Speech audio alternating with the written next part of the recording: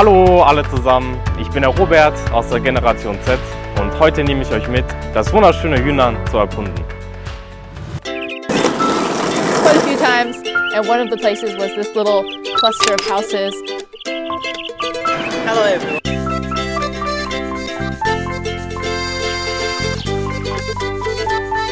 对呀。能摸啊，能摸呀，是你好的意思。对。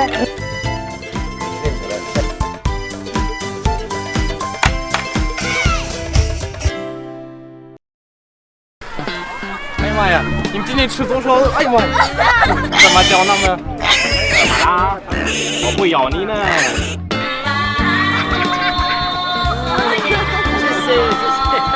I'm Robert Adolf, a vlogger. I like to travel through the rural regions of China, immerse myself in the traditional cultures of their ethnic peoples, and capture the genuine essence of their lifestyles. Hello， 大家好，我现在在云南大理，来这边已经好多天，然后这边一路到处都是能看到这些摆渡的扎人，所以今天我要去下扎人之乡。然后跟我一个朋友，深刻体验一下扎人之作。他在那边已经等我，然后我们就赶快过去啊！不要等他太久。来，准备出发，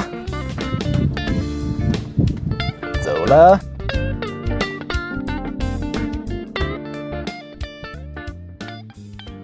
In June, Dali is bursting with lush greenery, each plant a gift from Mother Nature. Today, we're going to gather a dye stuff commonly used in summer for tie-dyeing. 这些的话就是我们今天要采的植物，叫紫茎泽兰。啊，这就可以当人料用吗？对，它还有一个名称叫垃圾草。哦，别人都不要了是吗？对，但是它也是很好的一个染材，它的叶子还有它的茎都是可以用来染色的。哦，两个都可以用。对。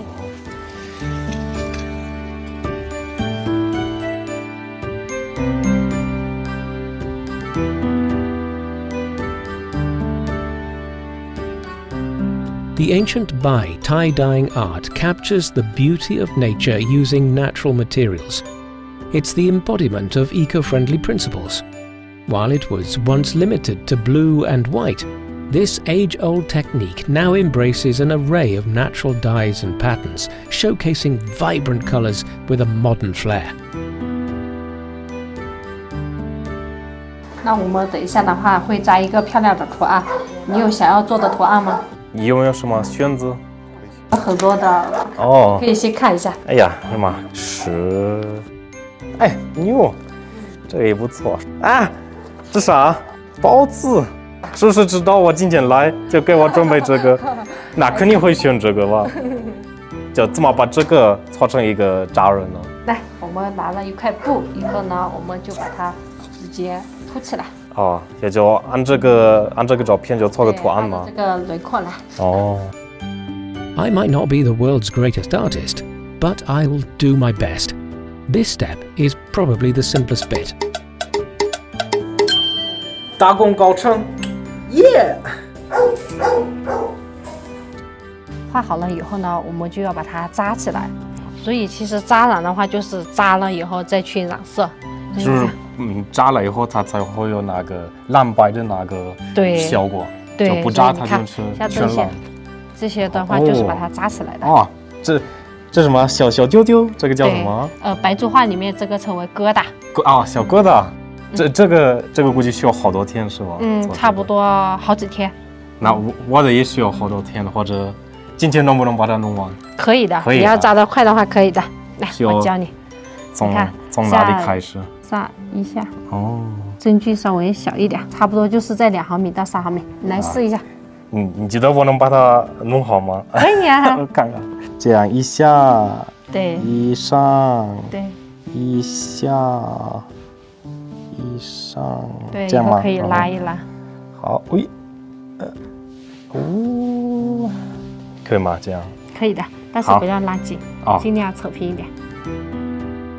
我看如果我是扎这个，就估计还是需要好多天。你扎的估计就好了，是吗？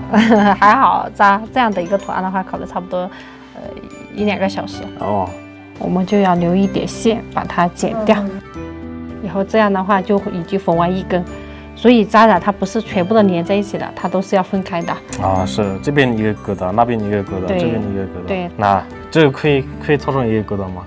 可以把它你看拉起来。耶哦！你看是不是就变成这样的一个疙瘩？嗯。你要是喜欢的话，可以在上面做一些创意式的图案的。那是怎么做的？就比如说打一个结。哦，这样就可以就做成一个图案了。我们就用这样的一个粗线把它绑起来。把它扣起来，或者就是很随意的揪起来。那这样就可以扔了，是吧？对，这样的话就可以直接去染色。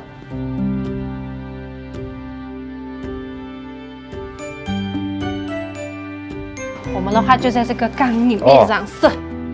直接放吗？对，这样直接把它放进去。那这放一边的还能找到吗？就那么大一但是不要放手啊，我们要在里面这样子的。还要搓一下，按摩一下。这步也太幸福了，刚刚给它洗个澡，现在给它按个摩。对，羡慕。你们这个就这个扔料，它会多久换一次？差不多保养的好的话，3到4年。4年？对，3到4年。那么久？对，但是每一天还需要保养，还需要加我们把它跟它的这一个加一些新的，对，提取出来的泥，我们要把它的水泥缸。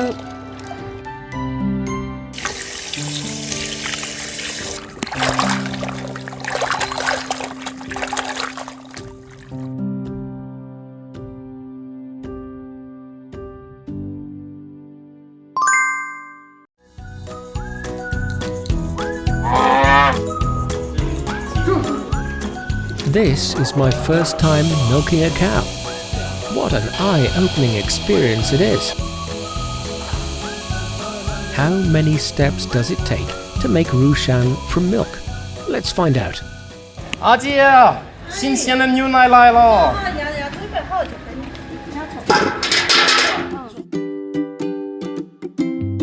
姐姐，rushan到底是怎么做的呢？它的原料很简单，就是用我们自己发酵的这个刷水，跟每天早上去送过的新鲜牛奶。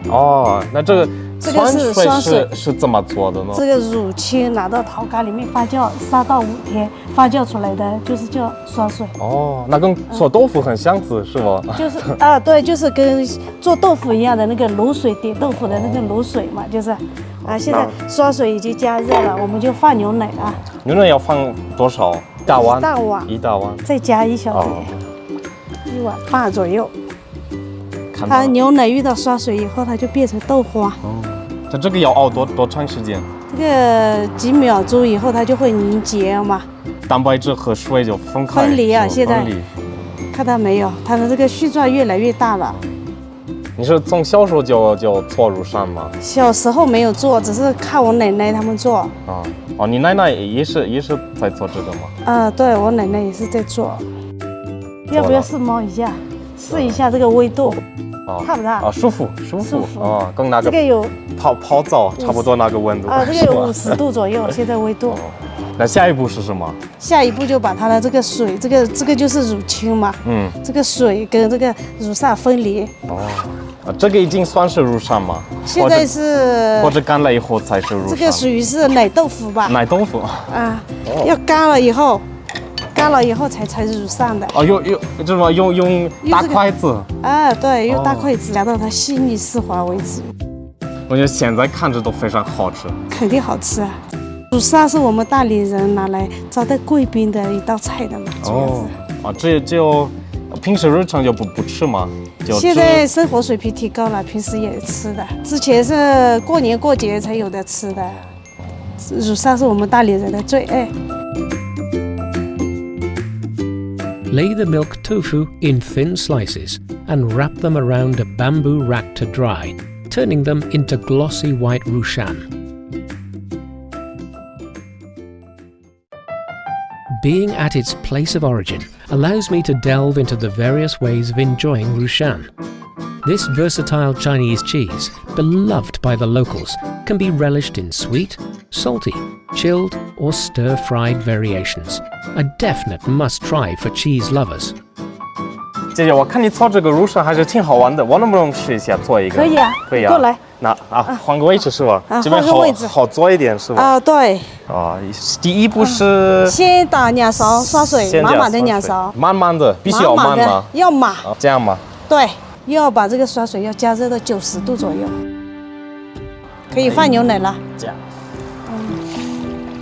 然后用那个小木勺搅一下。搅一下，要把它是不是已经成絮状了？就像那个白云是吧？像白云。白云。这样够了吗？水。这够了，可以了。然后用这个筷子来夹。巨大的筷子。对。是吧？用大筷子来夹。这个。就这种翻过来。再这样吗？对。跟你刚刚做的完全不一样的，这不是一个浓度。一样的。怎么那么烫？揉。对。是这样揉弄的吗？对，就这样碎时针。就这样翻过来。对。然后揉。你太出名了。分开，拉开。分开。这样吗？对，拉。插到那个柜子上。一边拉一点，要拉长一点。然后拿另外一个。上面。这个在下面。对。然后要一边拉是吧？对，卷拉。你这个要拉长一点。拉长了。均匀一点吧。这样怎么样？可以了。那就把它挂上是吧？哎呀妈呀！这样。可以，只要插绕到主干上就可以了。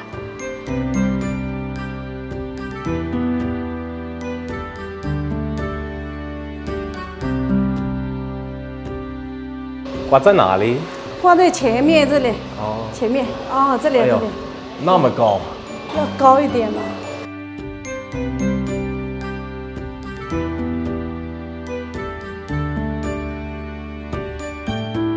咱们今天的rushan已经做好了，然后现在阿姐带我去摘一下昨天做好的rushan，是不是？是，这个是昨天做的。那么快就已经干了。这2天天气好嘛，天气好就干得快一点。那我也帮你，这些都可以拆吗？都可以拆了。